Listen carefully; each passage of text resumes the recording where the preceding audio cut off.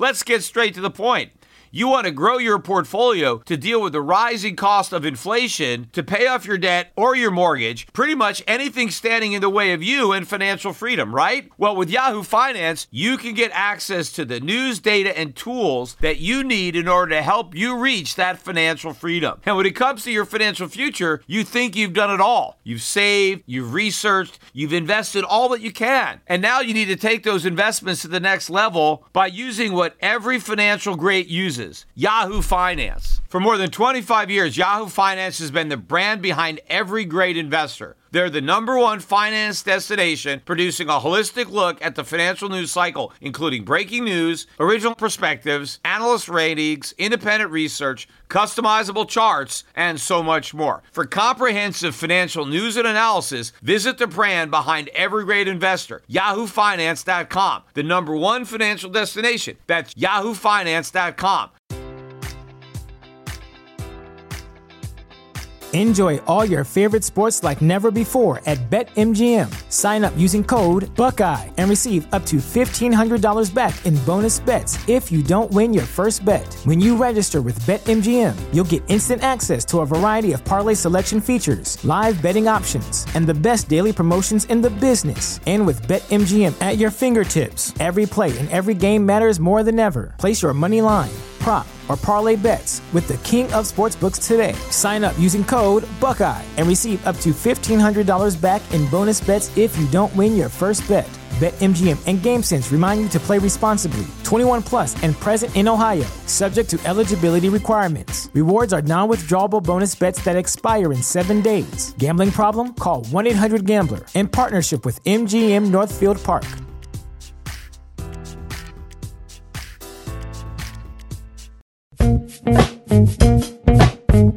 The Peter Schiff Show.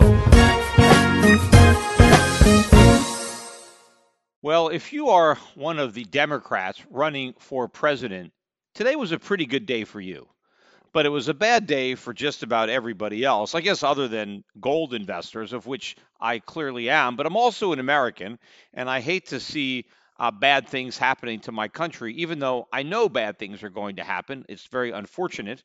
I would just rather be among those who profit from these events than suffer additional monetary losses in addition to the losses that you endure as an American citizen and the freedom or liberties that you may lose as a result of the chaos that will ensue.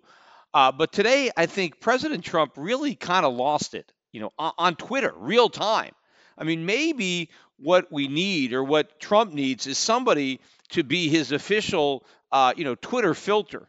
Maybe there should be a policy where when Trump wants to tweet, there's like a 1 hour or 2 hour cooling off period where, you get the tweets get reviewed, maybe edited, maybe someone gets to, talk a little sense into him before he tweets. But today's tweet storm probably really indicates that the White House, I think, is in disarray.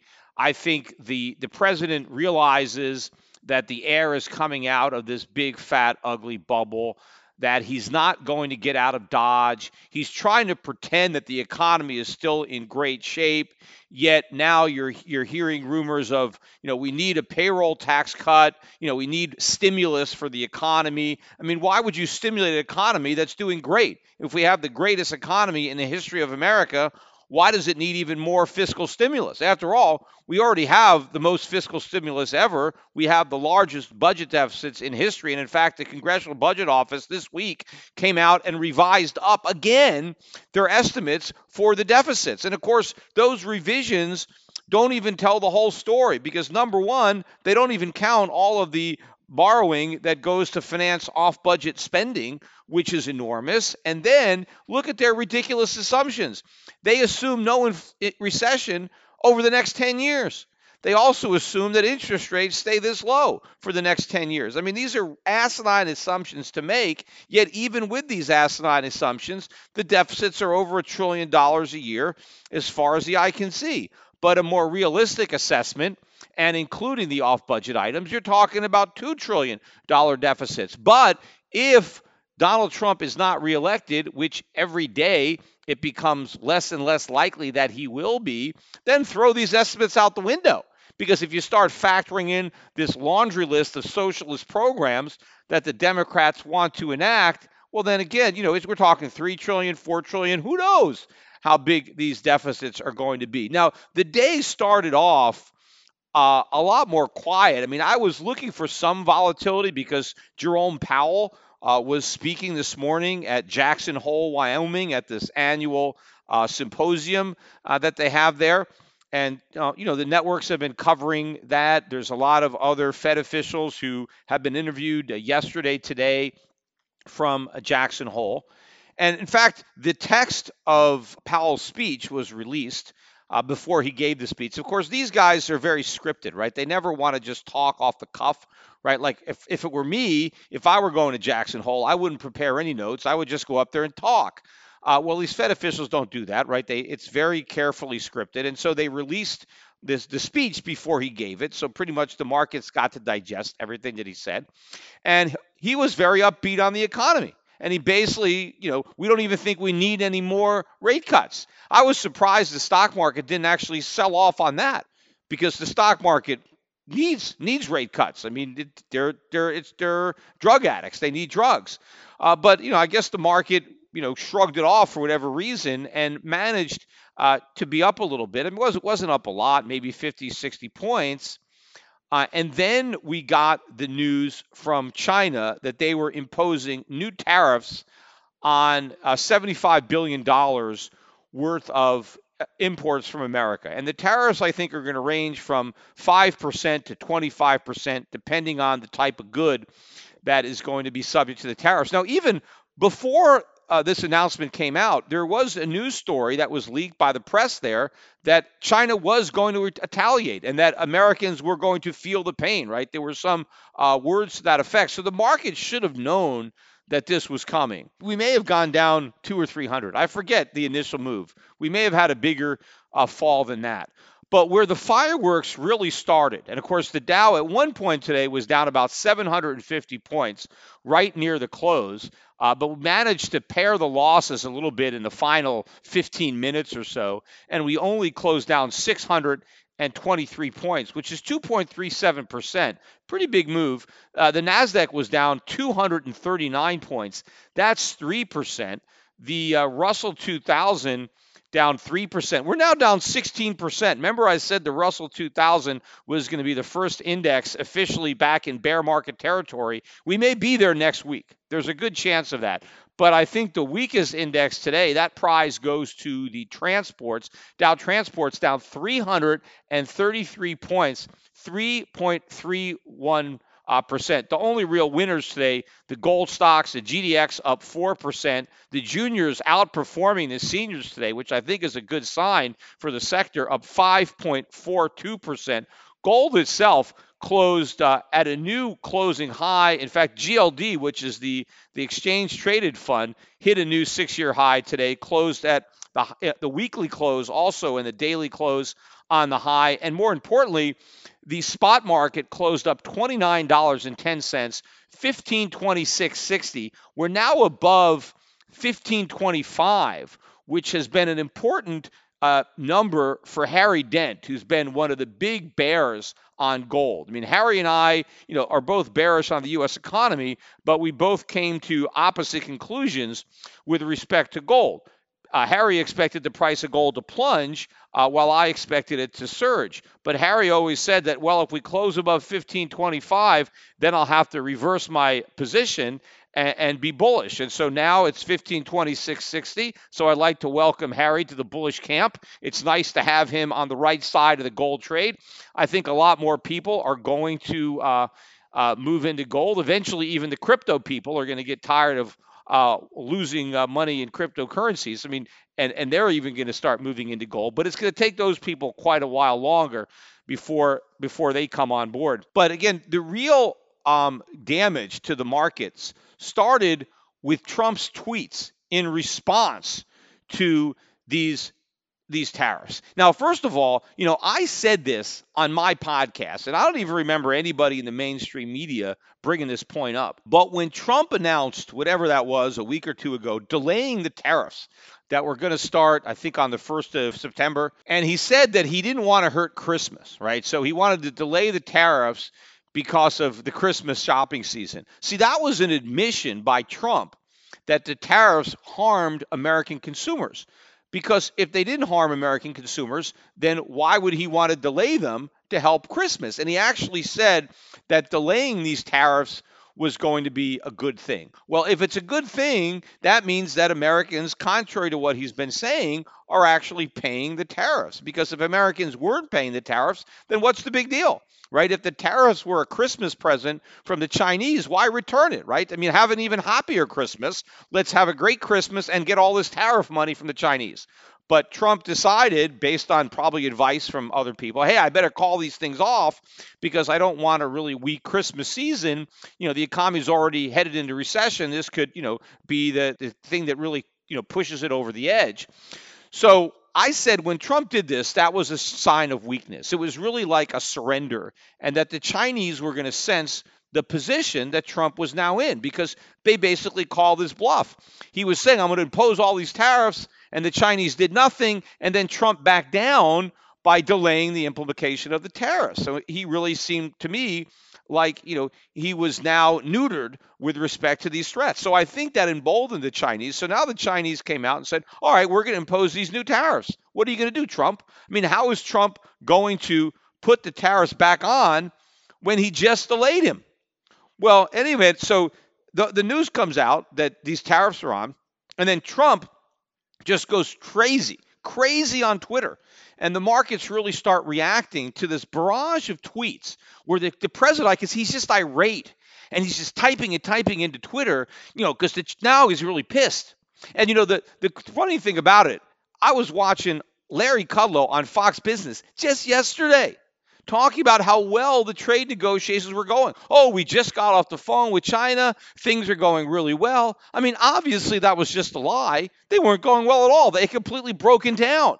I mean, the trade war has never been this hot, right? It is continuously escalating. So there had been nothing that had been negotiated. I mean, so I don't know if Kudlow was just wishful thinking or if he was just lying about that. But so Trump is irate and he starts tweeting like, who needs the Chinese anyway? We'd be better off without the Chinese. Like, yeah. Who needs all those cheap consumer goods, right? We don't need all that stuff, right? America, we have too much stuff anyway. We don't need any more stuff. And, we don't have to borrow all this money from the Chinese. We'll just raise taxes on Americans, or Americans will be happy to stop shopping and spend and use that money to buy treasuries instead, right? The Chinese are supplying us with all this stuff that we don't produce, and they're lending us all this money that we don't save. The Chinese are making our lives in the here and now much better. Yes, I agree that in the long run, they're just giving us rope that we're hanging ourselves with. But in the meantime, we've fashioned the rope into a hammock, and we're lounging around in it. Trump doesn't really get this. So he's making all these tweets, and now he's basically, one of his tweets was, as president, I order all American companies to look for alternatives. Stop doing business in China. Bring your workers home or bring your production back to the U.S. I order everybody out of China. I mean, he's just going crazy. Now, there are people that are thinking, well, obviously he can't do that.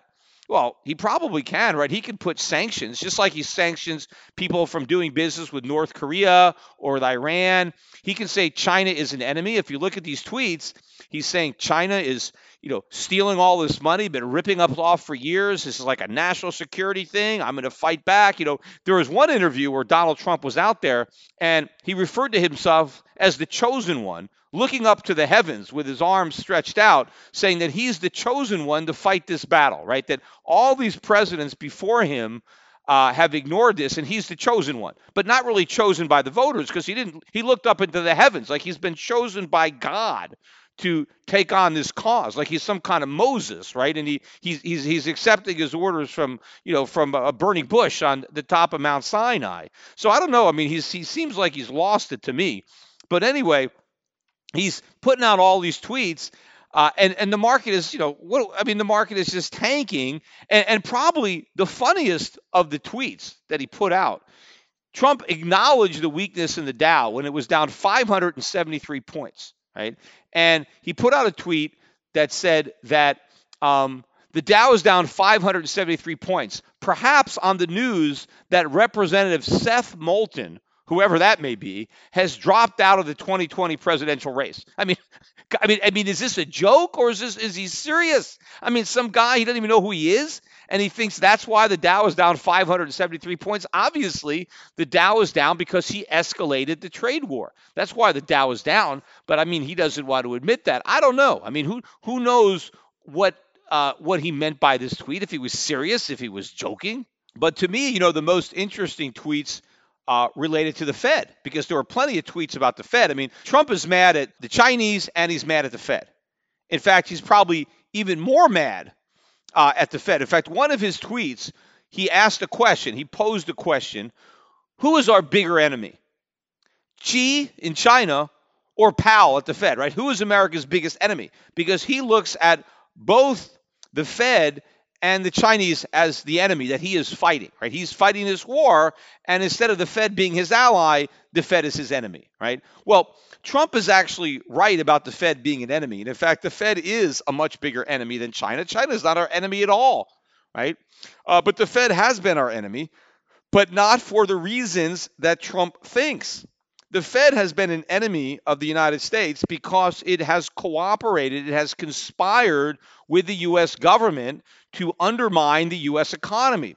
Because of the way the Fed has worked with Congress and presidents in the past, they have blown asset bubble after asset bubble. They have pursued a reckless monetary policy designed solely to delay the day of reckoning for political purposes, right? They have allowed the U.S. economy to get worse. The huge trade deficits that we have that concern Trump and that should concern him are the result of monetary policies that the Fed has pursued that have kept interest rates artificially low, which have meant that Americans have not saved enough, and so we haven't had the capital investment, and so we've relied on the savings of the rest of the world. America is drowning in debt because of the Fed. And it's not just American people, the American government, because the Federal Reserve's cooperation with the government in keeping interest rates artificially low, and in particular doing quantitative easing, directly enabled massive increases in the government debt.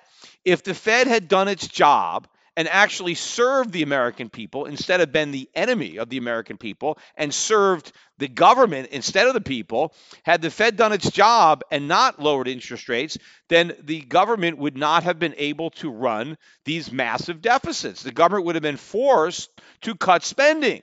But the Federal Reserve enabled the deficits and the spending to continue by giving our politicians an easy way out, by basically taking away the pain of doing the wrong thing. Trump has been talking about it, and a lot of other people have been talking about how the Federal Reserve should be helping us, right? We're having this trade war, and the trade war and the tariffs are hurting the economy, and so the Fed should come to our aid by offsetting that, right? In fact, even when the Chinese announced tariffs, I think Trump came out and said, okay, Fed, now it's your turn. A tweet like, okay, the Fed should now act and cut rates or do QE as firing our big guns in this war, as if two wrongs make a right. It's not up to the Fed to try to insulate the economy from the bad decisions that our leaders are making, right? If the government wants to run big deficits, then the Fed needs to let interest rates go up so that the public understands the cost of those big deficits, and therefore they'll be against them. If people don't think there's a cost, if they really believe there's a free lunch, we can borrow as much money as we want, we can print as much money as we want, and there's no consequences, then how do you put a stop to it? But if the Fed allows people to feel the negative consequences of the big deficits, then there'll be some political pressure on politicians to do something about it. But as long as the Fed lets them off the hook, then there is no pressure to do anything about it. The same thing with trade. If we are making stupid decisions and imposing tariffs and inciting a trade war, it's not up to the Fed to try to minimize the impact of those bad decisions. Let those bad decisions sink in so that the voters will then put pressure on politicians to reverse the policy. But of course, it's not going to help, right? If the Fed does exactly what Trump wants, and of course, eventually they will do exactly what Trump wants. They are going to cut interest rates back to zero. They are going to do quantitative easing, but it isn't going to help the economy. It is going to hurt the economy, right? We are going to see more downward pressure on the dollar finally, and we're going to see upward pressure on consumer prices. In fact, look at Mark Carney today. Mark Carney, governor of the Bank of England, today in a speech said that the world needs to replace the dollar as the reserve currency. This is big. This is the head of the Bank of England. Right now, when he was thinking about what should replace the dollar, he said maybe some type of Libra-esque, currency, right? A cryptocurrency or some type of instrument that's backed by a basket of other currencies. I mean, that's not going to work. I mean, if you want to get rid of the dollar as the reserve currency, just have the integrity to say, go back to a gold standard. That's what works. If you don't want the dollar for all the obvious reasons, then the euro isn't good, the yen isn't good, the renminbi isn't good, some basket of those currencies isn't going to work. There's only one thing that will work, and that's gold. But of course, the politicians are resisting that till the end because not only will gold work, but it will impose discipline on governments, which is the last thing politicians want, but it is going to be the best thing for the global economy. But those cries to replace the dollar as the world's reserve currency will grow louder and louder once we go back to zero and go back to quantitative easing. But of course, if you listen to what the Fed guys had to say today at Jackson Hole, including Jerome Powell, there are no problems. There's nothing to worry about, right? The economy is in great shape. In fact, the only thing that people thought was a problem, any of these Fed guys, was low inflation, right? The only problem we have is low inflation. I mean, low inflation is not a problem. I mean, low inflation is good. I mean, even lower would be better.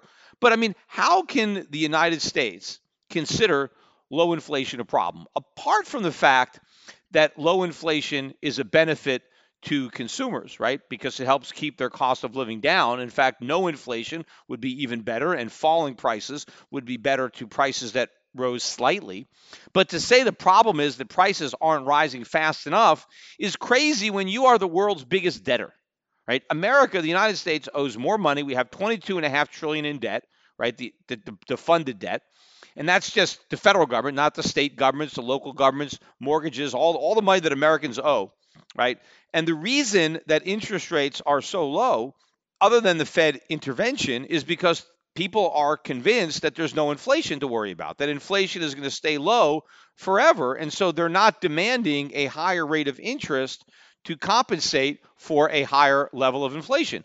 But if the Fed actually solved the low inflation problem with higher inflation and inflation expectations went up, then interest rates would go way up, especially longer term rates. And that would adversely impact the U.S. economy. I mean, because the U.S. taxpayer is on the hook, what is keeping the cost of servicing this $22.5 trillion national debt so low is the low interest rates. If interest rates went up because there was a higher inflation premium built into the yield curve, right? Well, I mean, the economy would implode. I mean, so low inflation is exactly what they need. The last thing they need is higher inflation. And by the way, with the yield curve, I spoke on my last podcast, so I mentioned that one day where the yield curve inverted and we had that 800-point drop in the Dow when the 2s and the 10s inverted. That inversion was intraday. Today, we actually closed inverted. For the first time, the yield on the 2-year Treasury is higher than the yield on the 10-year Treasury. So again, another huge recession sign that everybody at the Fed seems to be ignoring, right? And there's a lot of other news that came out this week that screams recession that everybody's ignoring. In fact, I think it was yesterday or the day before, the Bureau of Labor Statistics came out and they announced their preliminary revisions to the non-farm payroll numbers, right? Every month we get these jobs numbers, and generally they're expecting anywhere from, 180 to 200,000 jobs a month. And either we beat it by a little bit or we miss it by a little bit. And if we beat it, there's a big move in the market. If we miss, there's a big move because a lot of people are trading off these numbers, right?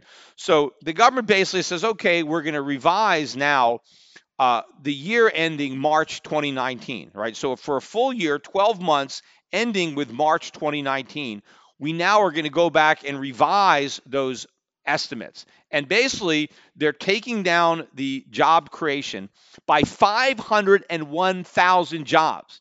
So 501,000 fewer jobs were created during that 12-month period than was initially reported by the Bureau of Labor Statistics. I mean, that is a huge number. In fact, I read this is like the biggest number ever when it comes to revisions like that. It basically amounts to 41,000 600 jobs every month, which means every one of those jobs numbers that everyone on Wall Street was waiting, anticipating with bated breath, they were all wrong.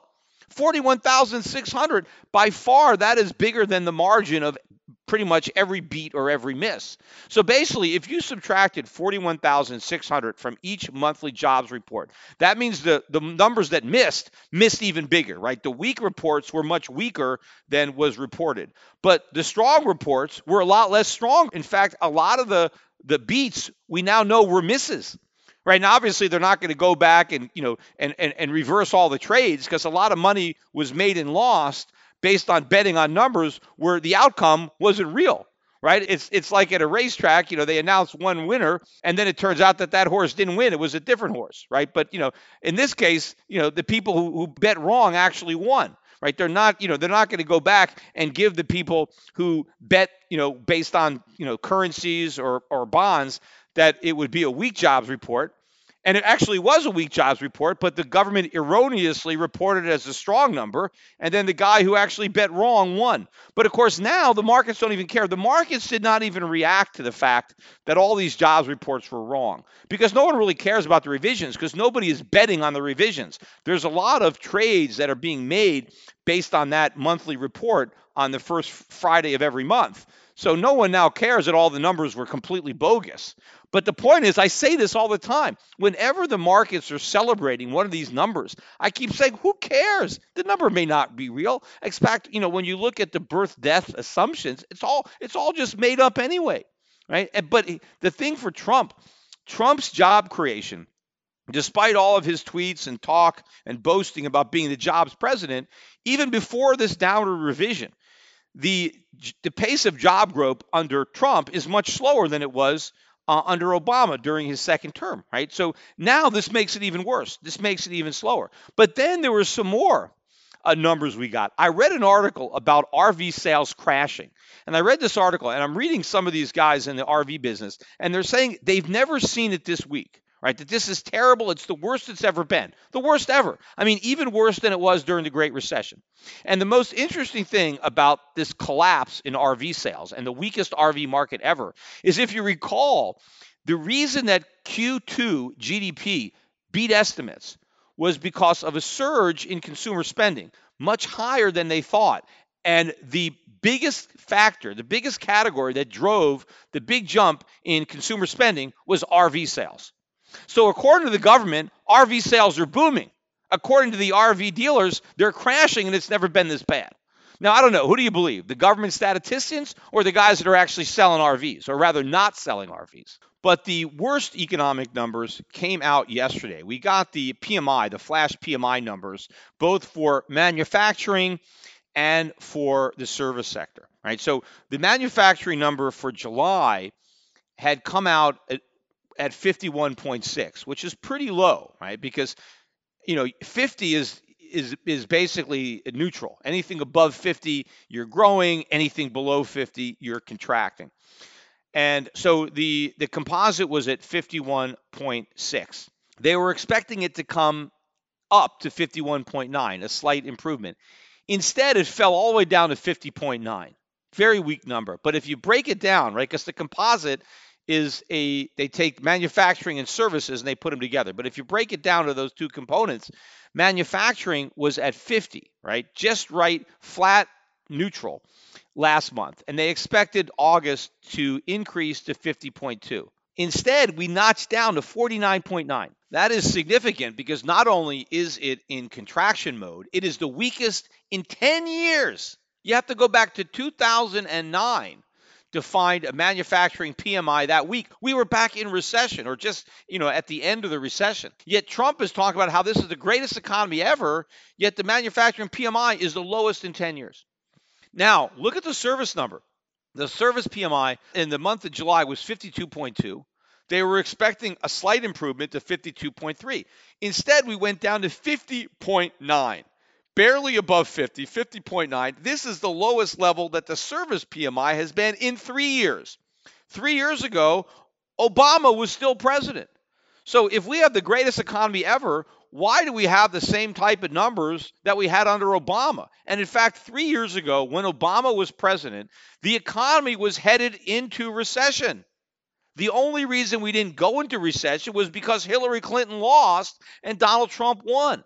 And that changed the dynamic, right? All of a sudden, you had all this optimism out there that the economy was going to get better. You had nothing but despair, right? And when people realized, oh, wow, 4 more years of this, if Hillary had won, the recession would have happened. And the Fed, of course, never would have done more than one rate hike. We would have been back at zero a long time ago. We would have been doing QE already. Gold would already be much higher. The dollar would already be much lower. But we got a reprieve for a few years because Trump came in. But unfortunately, Trump did not deliver any of the substantive economic improvements that people were hoping for. All he did was enable more air to go into the bubble. So now it's popping a few years later. That's all. But it's a bigger, fatter, uglier bubble that's popping. And unfortunately, we didn't get Hillary Clinton, but we're going to get somebody much worse. We just had 4 years, right, between that. But now we're going to get maybe a woman, maybe it'll be Elizabeth Warren, who will probably be much worse than Hillary Clinton would have been. But who knows? It could be Bernie Sanders or whoever, right? But it's whoever wins is going to be worse for the economy than Hillary Clinton would have been. But the guys at the Fed are ignoring all this, right? They're seeing the same data that we're seeing, yet they're not concerned at all. Right, the only thing they're concerned about is that the cost of living is not rising fast enough. They don't worry about any of this stuff that is screaming recession. And again, to me, the Fed is acting very similar to the way they acted leading up to the 2008 financial crisis. When they were dismissing all the problems in the mortgage market, when they were dismissing subprime and saying it was contained. I mean, it was obvious it wasn't contained. I mean, I didn't have anywhere near the economic data at my disposal that the Fed had. Yet I can tell from a mile away or miles away how bad it was. I mean, they clearly had to know. But again, they can't tell anybody. Right? They have to pretend that's their job, just to deny, and put a smiley face on everything and just hope that they can will us, away from recession or delay the recession by just, talking about how good the economy and in denial. And in fact, Trump was actually upset because after Powell spoke, it's like Trump was expecting Powell to announce some kind of major thing, right, at Jackson Hole, which is just a routine speech that they give, on the economy. And Trump was upset that Powell didn't do something, right, that he didn't announce something to help. And now I think Trump tweeted about the fact that he's ready to do something because he said we have a very strong dollar, but we have a very weak Fed. And he said, I'm going to work with that. I'm going to do something about that. The implication is that the dollar is really strong. We can afford to weaken it, right? Which means that the markets are, in a way, looking for some type of intervention, deliberate intervention to weaken the dollar against other currencies. And, another one of the dichotomies, Trump will say he's in favor of a strong dollar. He doesn't like it when other countries weaken their currency. Well, I mean, so you can't say that I want a strong dollar, but I also want other currencies not to be weak, right? Because if you want foreign currencies to be stronger, well, then you want the dollar to be weaker. I mean, it's a distinction without a difference, because when you're talking about foreign exchange rates, right, where you relate one currency to another currency, it doesn't matter whether you say the dollar is weak or the euro is strong or the euro is weak or the dollar is strong. It makes no difference. It's the opposite side of the same seesaw. Now, if you're just talking about purchasing power, yes, all currencies can be weak. All currencies can be strong, right? Currencies can be gaining purchasing power and they can be losing purchasing power, and you can measure that versus gold. But if you're simply talking about the dollar versus the yuan or the dollar versus the euro, one can't go up without the other one going down. So, either you want your currency to be strong or not. Trump tries to pretend he wants it both ways. He actually wants the dollar to be weak, even if he just says, no, I don't want the dollar to be weak. I want the yuan to be strong, or I want the euro to be strong. It's the same thing. But people are now speculating that maybe there'll be some type of intervention to weaken the dollar because it's already so strong that we can afford to weaken it a little bit. But again, it's not going to weaken it a little bit. It's going to be like trying to get a little bit pregnant. It's going to get a lot weaker. I mean, once they turn the dynamic on the dollar, it's just going to fall. It's going to be like a stone, a snowball rolling down a hill, and it's going to get bigger and bigger and bigger as it gains more and more momentum and picks up more snow. There's going to be no stopping it. Once the dollar really starts to fall, it's going to free fall. That's going to be the problem. And of course, that is going to exacerbate the problems for the U.S. economy. It is not a panacea. Weakening the dollar is not going to do anything. In fact, if you go back to the Bush administration prior to the financial crisis, the dollar had been falling for years. The dollar hit an all-time record low in 2008, and we had our largest trade deficits ever in 2008, in that summer, just before the financial crisis. So our trade deficits were actually getting bigger as the dollar got weaker, which makes more sense than the opposite, because if the dollar goes down, our terms of trade are weakened. If the dollar loses value, we need more dollars to buy imports, right? So the cost of importing goes up, and we earn fewer units of the foreign currencies from our exports. So when your currency goes down, your trade deficits actually go up. Right now, if our currency collapsed enough, then eventually our trade deficits would go down because we couldn't afford to import anything. We'd be that broke. But right now, a weak dollar is just going to fuel even bigger trade deficits than the ones that we already have, and they're already record highs. Getting back to some of these other Fed guys that spoke, one of the things that Bullard said today when it comes to the rate cuts was that, he doesn't think that we need rate cuts because he thinks the economy is great. Despite all the statistics that I just went over, he thinks the economy is great, but he's worried, okay, maybe some of the problems overseas will somehow slip in to the U.S. economy. So he's talking about, hey, let's cut rates as an insurance policy, right? Let's just take out an insurance policy just in case. Even though we don't think that the economy is in trouble, let's cut rates anyway, just to make sure, right? And then he said, because if we don't need it, if it turns out we didn't need the rate cuts, we can always take away the insurance policy. We can always raise rates back up, which is complete asinine, because once you cut rates, you can't take them away because the market depends on those rates. And of course, the bubble needs lower interest rates. The real economy needs higher interest rates, but the phony economy needs lower interest rates. And once the phony economy gets lower interest rates, right,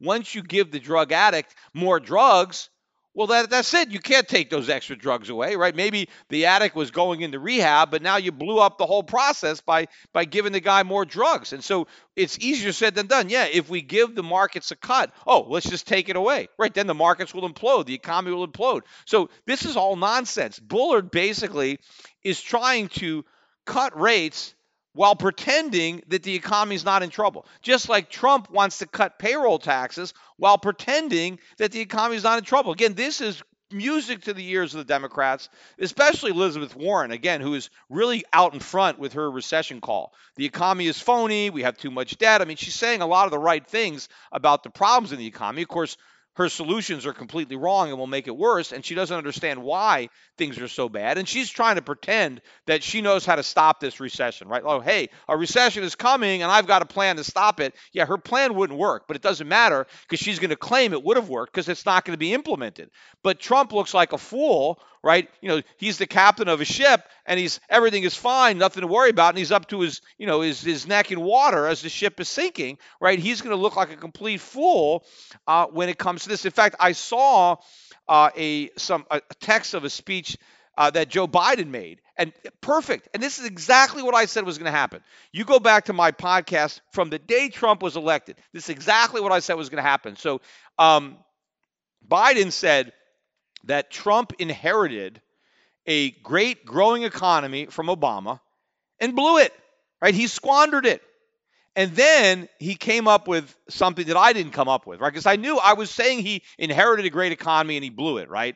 And it was just like Bush. Bush inherited a great economy from Clinton and he blew it, right? That's what the narrative was. So Bush screwed up the Clinton economy, and now it's going to be Trump screwed up the Obama economy. But what Biden said, I thought, was a brilliant marketing pitch. He said that Donald Trump inherited a great economy and squandered it, just like he squandered everything else he inherited, which I thought was a perfect slogan or bumper sticker, whatever, because that's, Trump inherited a lot of money from his father. He pretends that he didn't. And people can say, hey, you squandered that inheritance, right? Well, I don't think he squandered it. Obviously he inherited a lot of money and now he has even more money. But the Democrats like to spin that narrative, but I think it's going to work very well at the polls because, hey, you squandered this great economy just like you squandered everything you've ever inherited. Trump is going to have such a hard time. Again, the markets are so clueless about this. The markets are acting again like Trump can't lose, right?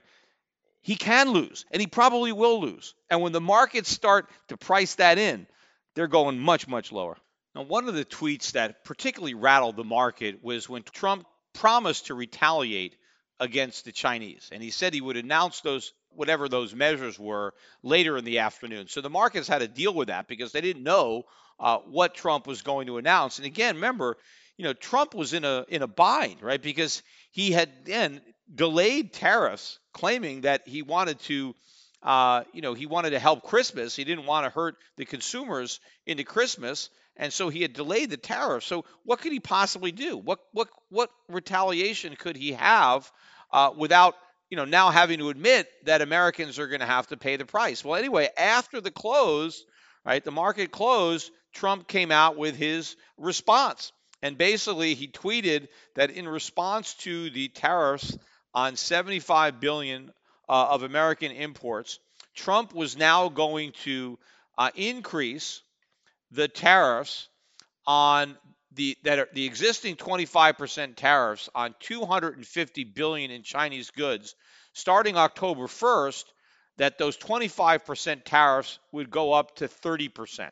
And the 10% tariffs on the remaining 300 billion in goods that are set to kick in on September 1st, now they're going to go up to 15% instead of 10%. Now, I'm a little confused by the tweet because those are the tariffs that he delayed, right? The 10% tariffs that were supposed to start on September 1st were going to be delayed. Now, does he mean that the delay is now off and they're going to begin on September 1st? Or are the September 1st tariffs still delayed, but now when they eventually are actually imposed, if they're ever imposed, those delayed tariffs are going to be 15% instead of 10%? I'm not really sure because Trump wasn't that specific in his tweet, and I don't even know if Trump knows. But my guess would be if he thought the 10% tariffs would hurt the economy before Christmas and he delayed it, well, then I'm sure that this 15% tariff is also delayed, which means if you're threatening the Chinese with tariffs that you didn't even impose and you already delayed, I'm sure the Chinese aren't even worried about this extra 5% because they probably realize that the 10% tariffs are never going to be implemented. So the 15% is probably not going to happen either. So the only real thing that's happening is the 25% tariffs on the existing 250 billion of imports will rise to 30% on October 1st, unless, of course, before October 1st, Donald Trump blinks again and delays those. So later in the day, I think after the market closed, Steve Leisman on CNBC interviewed Clarida from the Fed and specifically asked him about Trump's statement that Powell was the enemy, right? How do you feel when the president of the United States says that the Federal Reserve is the enemy?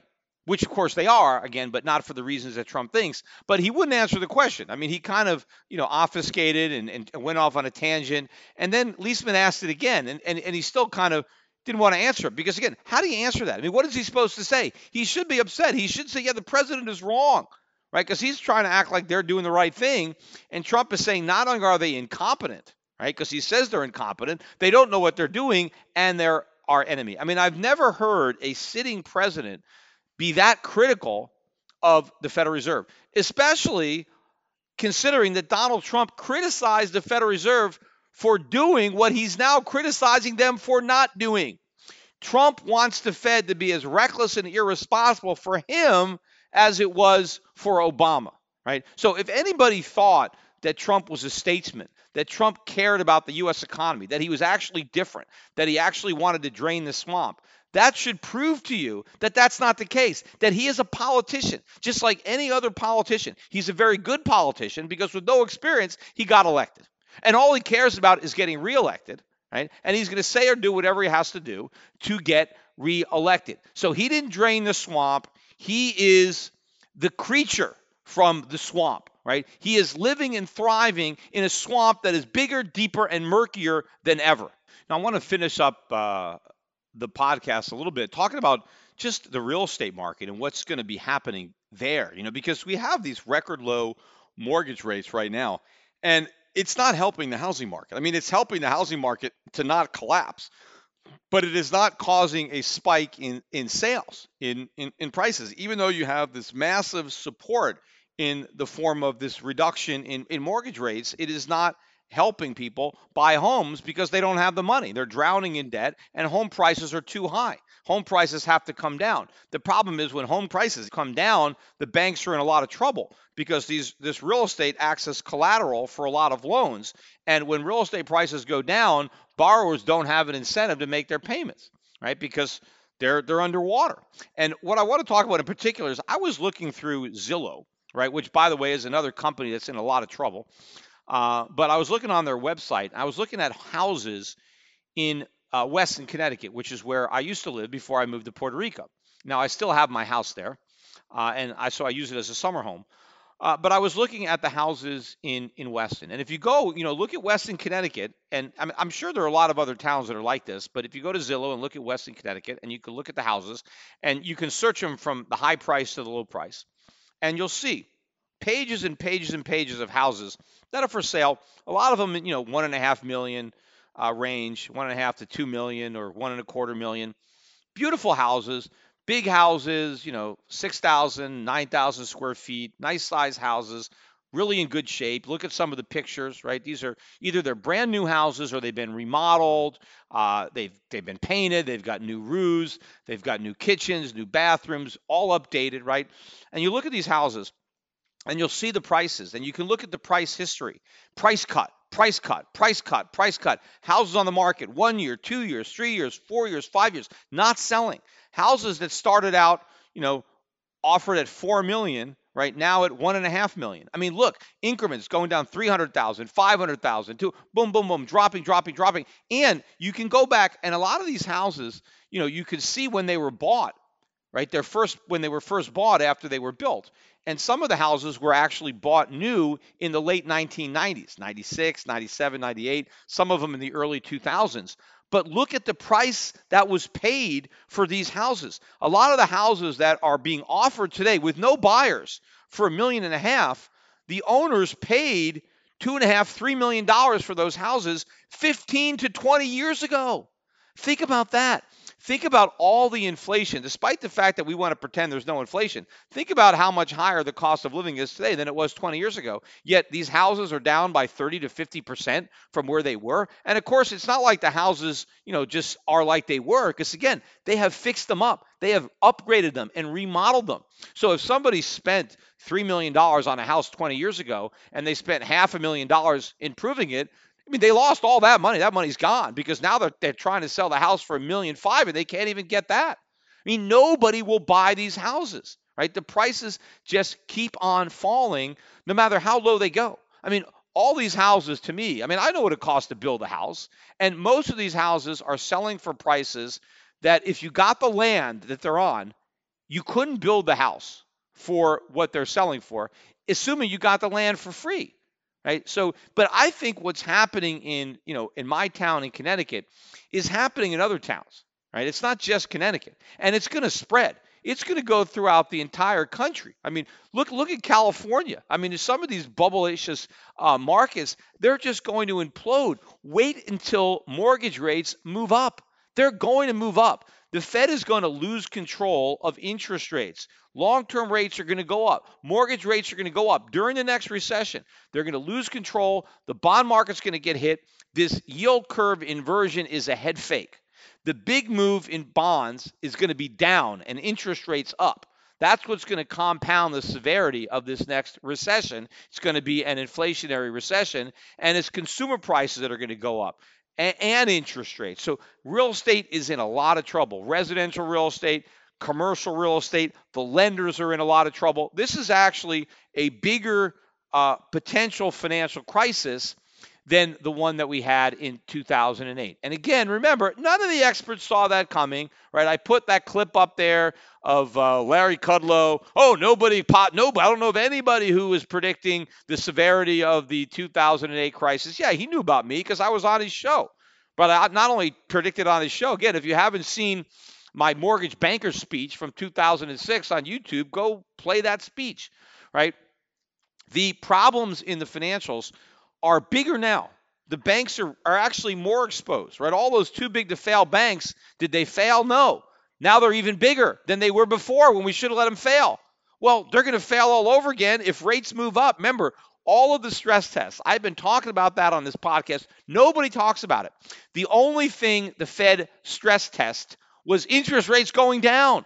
They stress test the banks for a recession where inflation and interest rates go down.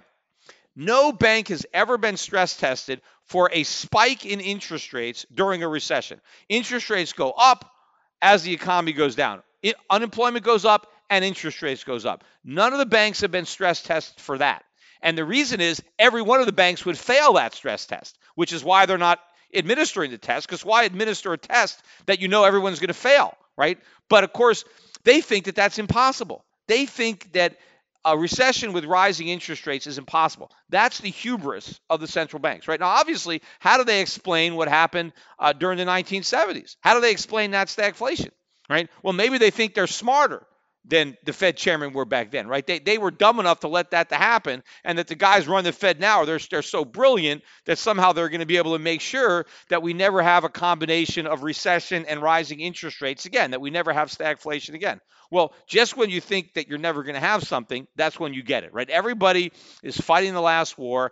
Everybody expects the next crisis to be the same as the last crisis. It's not going to be. It's going to be much worse. The Fed has no ability. They keep talking about their toolkit, right? Like, we got to look at our toolkit, because, we're down. Our interest rates are really low, so we can't cut rates the way we normally do, so we're looking for new tools. What tools? They can't fix this economy. All they can do is break it. They don't have any tools. What can they do? They can create inflation.